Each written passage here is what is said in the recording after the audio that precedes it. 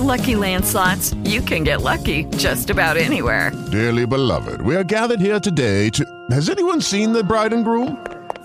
Sorry, we're here. We were getting lucky in the limo and we lost track of time. No, Lucky Land Casino, with cash prizes that add up quicker than a guest registry. In that case, I pronounce you lucky. Play for free at LuckyLandSlots.com. Daily bonuses are waiting. No purchase necessary. Void where prohibited by law. 18+. Terms and conditions apply. See website for details. Blog Talk Radio.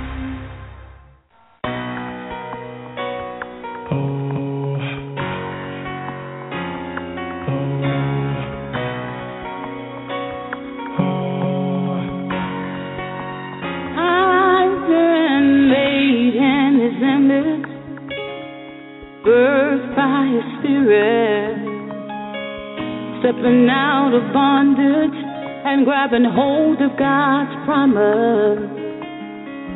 Circumstances can't stop me, and neither will they block me. Today I feel unmovable. Nothing's impossible. To walk on water, to calm the sea, to speak to mountains. I can be free just being me. To walk on water, to calm the sea. Well, good morning, everyone, and thank you for joining the Process 319 Unleashed. I am so glad that you guys have had the chance to join me this morning. It is a powerful time in the Lord. Many of you know that I'm always saying that we get a do-over in God every day, that we get to wake up in the morning and have a new start. It's a new day that we get a do-over in God. So I am so excited today that we get to start our day over. If we didn't get it right yesterday, then we can definitely get it right today, because we can give God all the glory. His word says that if we confess our sins, He is faithful and just to forgive us of our sins and cleanse us from all unrighteousness. So guess what? We are going to have another day where we can learn to be cleansed and do it over. As you know, we always open up with a word of prayer this morning. We always want to invite God to be our honored guest, to be the guest on this show, to direct and to lead the hearts of the people and to lead me where He would want to go. So let's also pray for those that are on their way to work and those who may be listening on demand at a different time or listening at their jobs right now. Heavenly Father, we thank You. We really do praise You and thank You for being the God of our salvation. You are the God that watches over us. And I just thank You that as You are watching over those that are going to work this morning and driving and those who are already at work, that You're just going to minister to them, Father. You know the cries of their heart. You know how they long for You, Father. You know how they long to go deeper in You. And then there may be those that don't know You right now, and they're just kind of, testing the waters to see what's going on. But, Father, we just bless them also. We just ask that Your power, Your Spirit would begin to just move across the waters, move across the earth and touch them. Father God, many people are either going through something, just came out of something, or they're about to go through something, because we know that life is a process. There's always something going on. And I pray for them. I pray for their families and their finances and their situation on their job, Father God, because You know that everything is not always rainbows and butterflies, and You don't leave us or forsake us in those situations, but You desire us to turn and to depend on and rely on You for all things. You never, ever, one time, ever intended for us to operate independently of who You are. So we just thank You this morning, Father God, for being our God, for loving us enough to send Christ down to die for our sins, to stand in our place so that we could have a relationship with You, so that we could be put back in our rightful position with You. So, Father God, I thank You for Your grace and I thank You for Your mercy. Amen. Well, I hope that you guys are having a great Thursday. Oh, my gosh, the days, the weeks seem to go so fast, and it's like, how do we always get it all done? But God is so gracious, and he's so awesome that he allows us to do it. And then, we've been talking about on the show the last couple of weeks the holiness of God and why we need a Savior and the attributes of God, his faithfulness, his love, his mercy. And today I wanted to talk about, God's love for us, God's love for us. With his holiness, we understand that it is an aspect of God's love for us because he wants us to be separated and consecrated from the world. Many of you know one of my favorite scriptures is Romans chapter 12, verse 1 and 2, where it says, to be not transformed or conformed to this world, but to be transformed by the renewing of our mind. And we talked about that some time ago, but we were saying that the world system, remember, the world has their system and God has his kingdom, and never the two shall meet. The world just does not want to do things God's way, and God is not going to change and do things the world's way. There's always going to be an antagonistic relationship between the two of them. And for those of us who name the name of Christ, who call ourselves followers of Christ, we know that it's not going to be rainbows and butterflies. It's not going to always be great and wonderful. And the way we think that God's going to deliver us or walk us through a situation is not going to be a religious way. It's going to be in a way that God gets the glory, and we have to make a decision in our mind if we're going to believe God, trust God, regardless.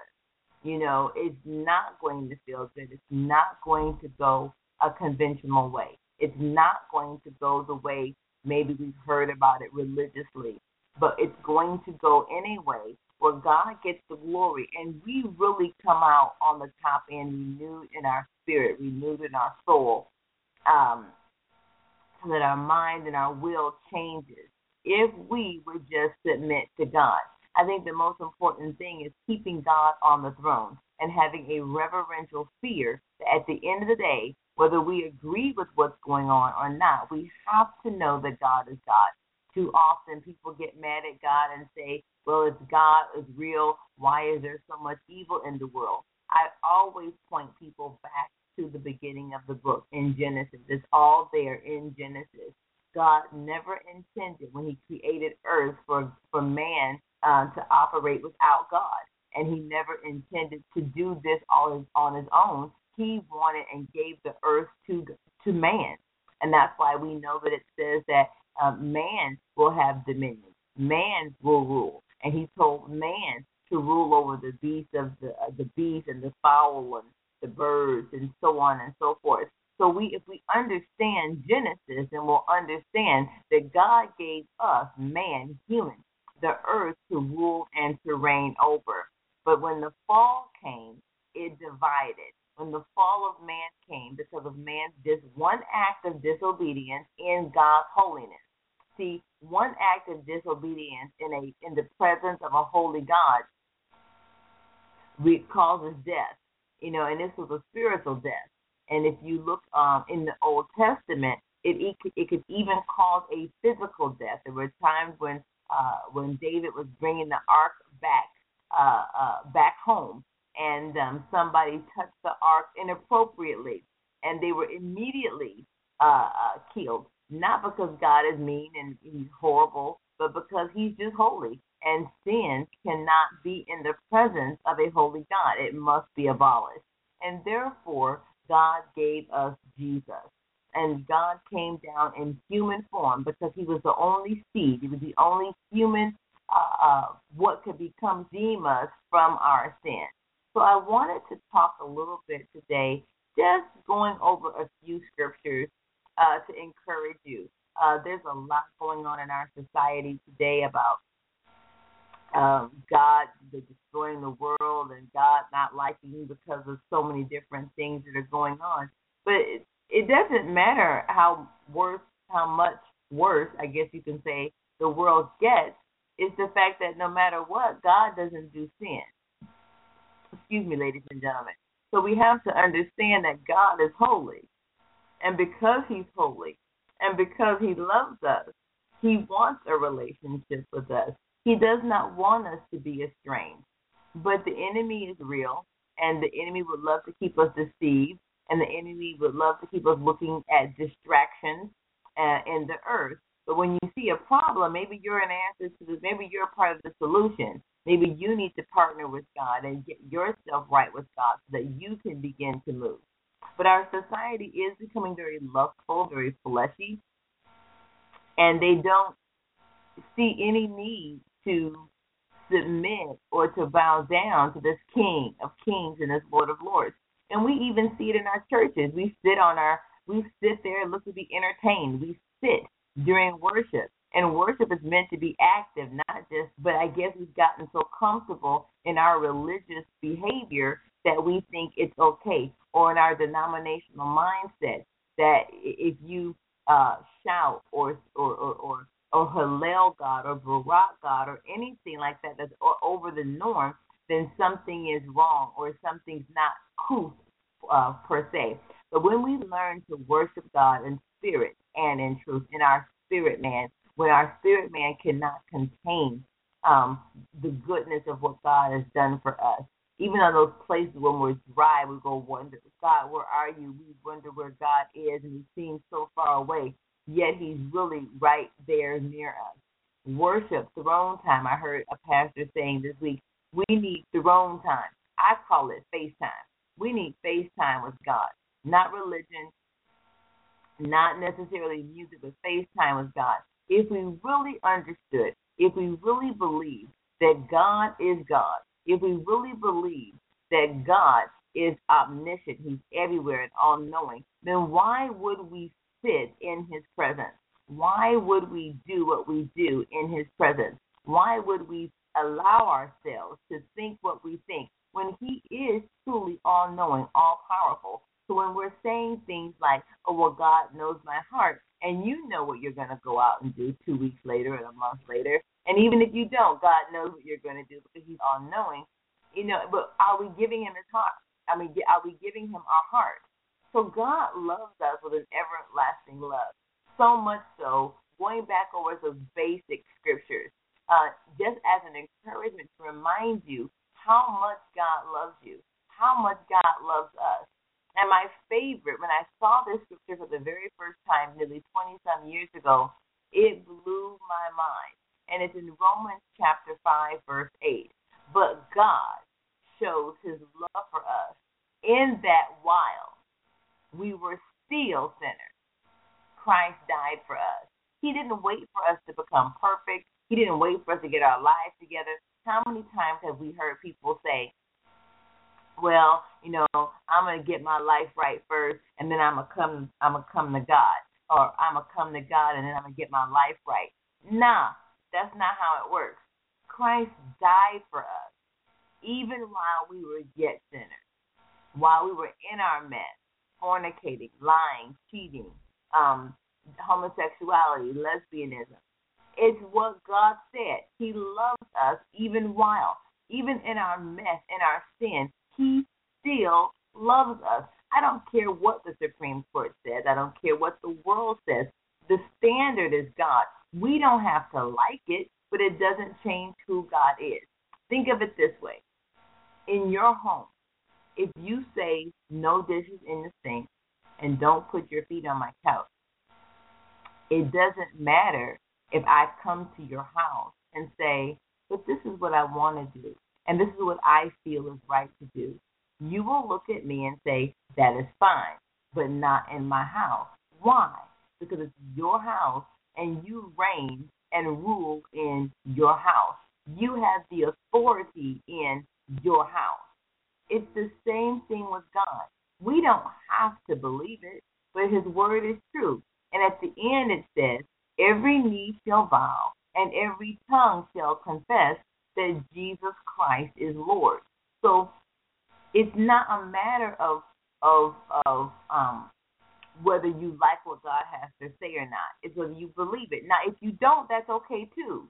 nobody should put you or throw you under the bus. It's just different if that's not what you want to receive. If you don't want to receive the Word of God as the inspired Word of God, as the unadulterated, unhindered, unreproached Word of God, then we can't make you believe that. Nobody can. But for those of us that do, for those of us that take the Word of God as face value, and for those of us who study it and love this relationship with God and have given Him the authority and rule and reign of our life as King and Savior, then this is what we go by. And we have to stop trying to get people who do not receive God as God to do what He does. You know, I remember reading a book by C.S. Lewis, and one of the phrases in there he was saying is, why do we try and make people who are not Christians or not following the Word of God follow the Word of God? It doesn't apply to them. The Word of God is for those who want to know, those of us who want to obey. And if those don't want to obey and don't want to follow the Word of God, that's fine.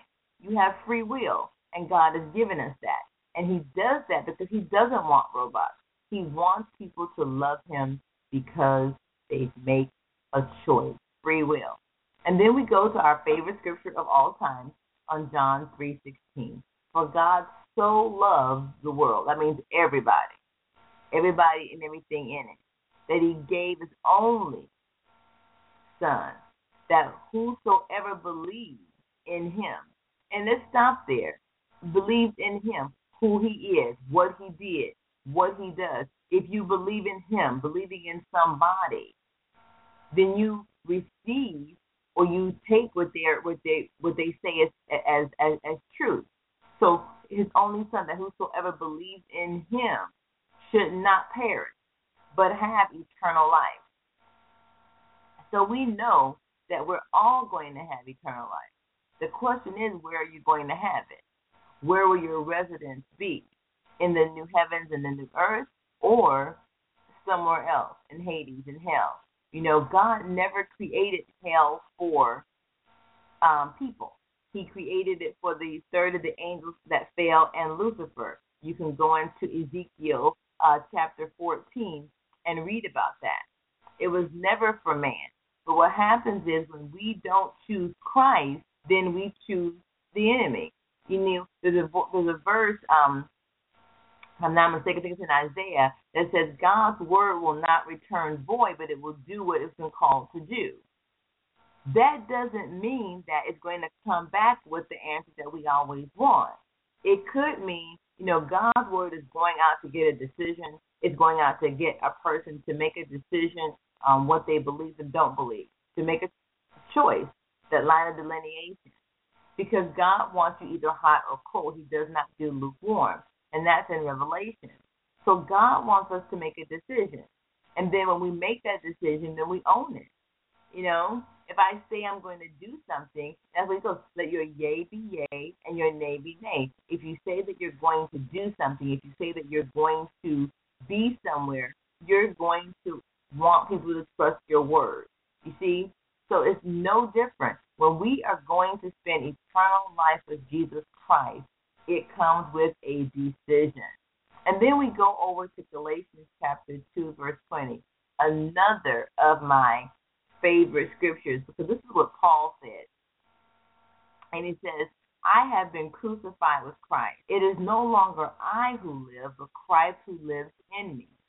And the life I now live in the flesh, I live by faith in the Son of God who loved me and gave Himself for me. I mean, that scripture right there has so much in it, because I have been crucified with Christ means that I've died, meaning I've taken on, I put myself on that cross with Christ, and I have died to my desires, my feelings, my inclinations, you know, my things that are not like Christ. And it's no longer me that lives, but I'm living it by faith. And that's how we should all live. When we're going day by day and doing what we do, we should, you know, God, is that what you want me to do? Because we should be dying to ourselves, which helps us to walk in the perfect, where we're perfectly pursuing our perfection in Christ is what I call it. It's not making an excuse and saying, well, I'm not perfect. Well, we know that. We shouldn't have to declare that. We all know that if we're in this earth, we're not perfect. So we don't have to declare that.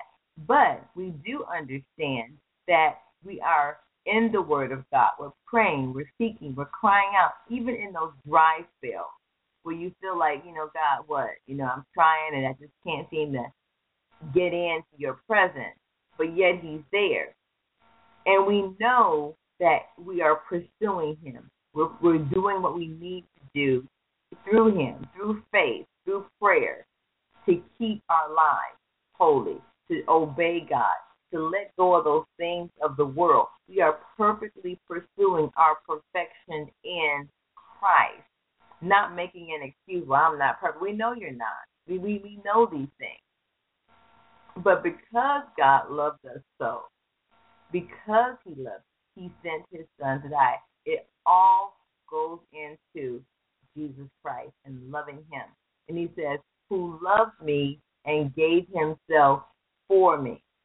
In other words, Christ knew, God knew, Christ knew that He was coming down to pay for every sin, every wrong thought, every wrong action, everything that we would have done from the time that each one of us was born to the time each one of us dies, even while we're trying to perfectly pursue our perfection in Christ, even in our moments of human frailty where we just mess up, or you cuss somebody out one day, or you fornicated the next day, or you committed adultery one day. It doesn't matter the sin. You had a moment of frailty where you allowed your flesh to dictate beyond your spirit, man, and you chose to walk according to your flesh and not your spirit. So what then happened? Christ died for us even while we were yet sinners. Christ died for us.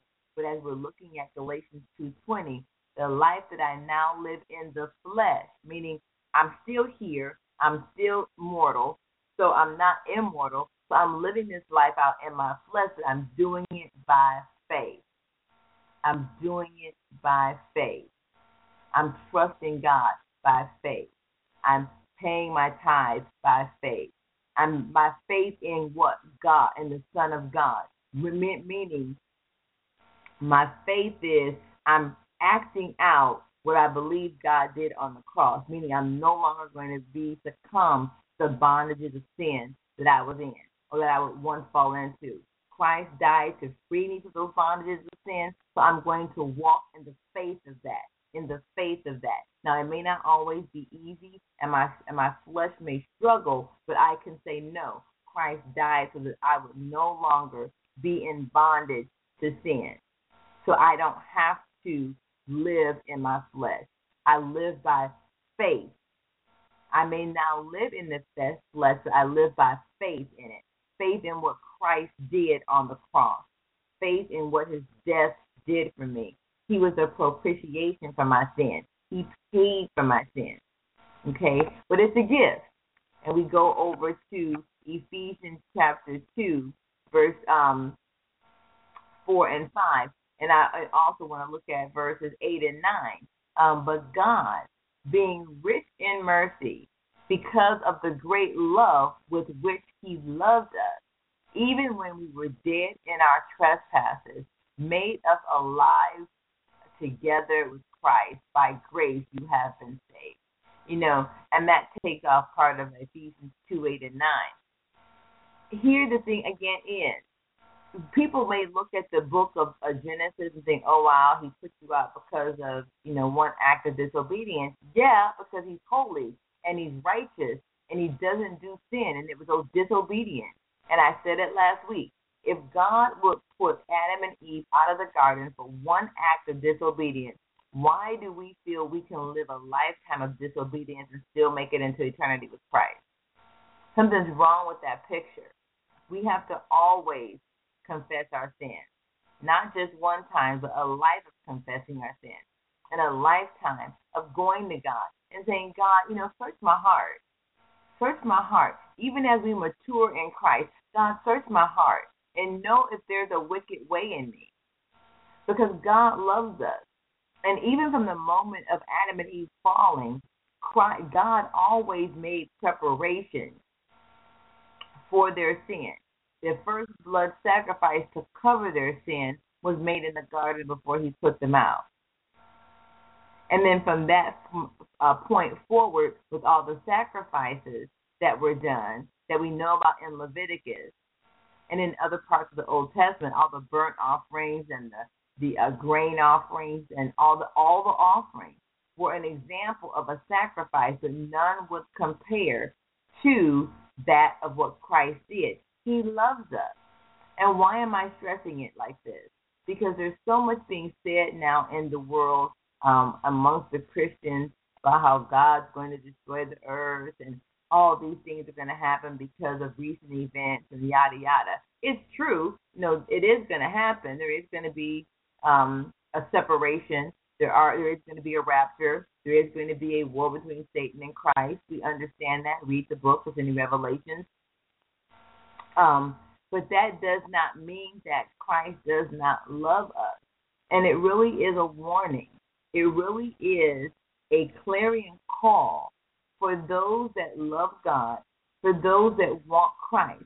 Now, many people will say that they are a Christian, and I really can't say that they're not, because God judges the world. But if you say that you're a Christian, according to the Word of God, then we can buffer each other, because the Bible says that iron sharpeneth iron. The Bible says that if I see a brother in a fault, that I can go to them and minister to them. But we are to come to Christ, and he, how do I say? As we come to Christ, because He's drawing us because of His love, He's letting us know now that He loves us enough to give us a warning, to perk our attention that, hey, He's coming.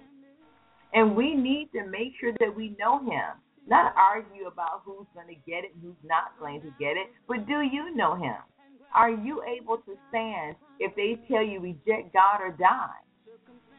And if we can't do that now when it's still relatively peaceful, even though Christians are taking a hit, what are we going to do when times even get worse? A true Christian is a follower of Christ. And the Bible says that my sheep hear my voice, and they will not answer to another. We obey Christ. We don't water down the Word of God to make it appeasing to other people. No, they have to come up. No different than if somebody came to your house or came to our country or we go to another country. We have to follow the laws of that land. So I encourage you today, fall in love with Jesus Christ, not religion, not people. Grab your Bible, fall on your face, take a walk in the park, and ask God to reveal Himself and that you want to know Him, because He will reveal Himself to you. God is a merciful God. We've seen it in these scriptures. You could also look at 1 John 4, verse 9 through 11. He loves us. He has to manifest among us that God sent His only Son into the world that we might live through Him. And this is love, not that we have loved God, but that He loved us and sent His Son to be the propitiation for our sins. Beloved, if God so loved us, we also to love one another. And we can't do that without Christ, because people are special. And they're not always lovable. So we have to learn to love them as Christ would love them. Christ is a merciful God. He's a forgiving God. But there is a line of delineation where we must make a decision to be on the Lord's side. As Joshua said, me and my house, we will serve the Lord. If you don't know Christ today, I ask you, pray this prayer: Lord Jesus, come into my heart. I recognize that I'm a sinner, and I turn from my ways. I turn from my mindset, and I want you to be on the throne of my life. I receive what you did, Jesus, on the cross for me. And I want to be saved and a child of God. In Jesus' name. If you've prayed that prayer and you've asked Him, that means you're going to change from your mindset and you're going to begin to do it God's way. I encourage you, and I'll look to see you guys next week. Remember, on the Process 319 Unleashed, have a great day. We love you, and God loves you also. Talk to you guys later.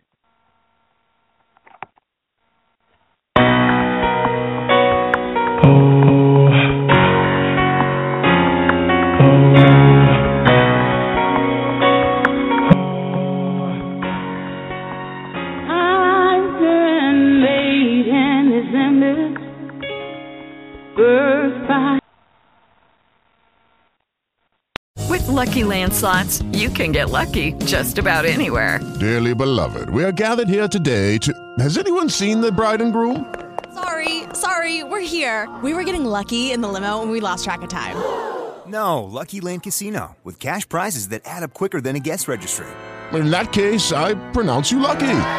Play for free at LuckyLandSlots.com. Daily bonuses are waiting. No purchase necessary. Void where prohibited by law. 18+. Terms and conditions apply. See website for details.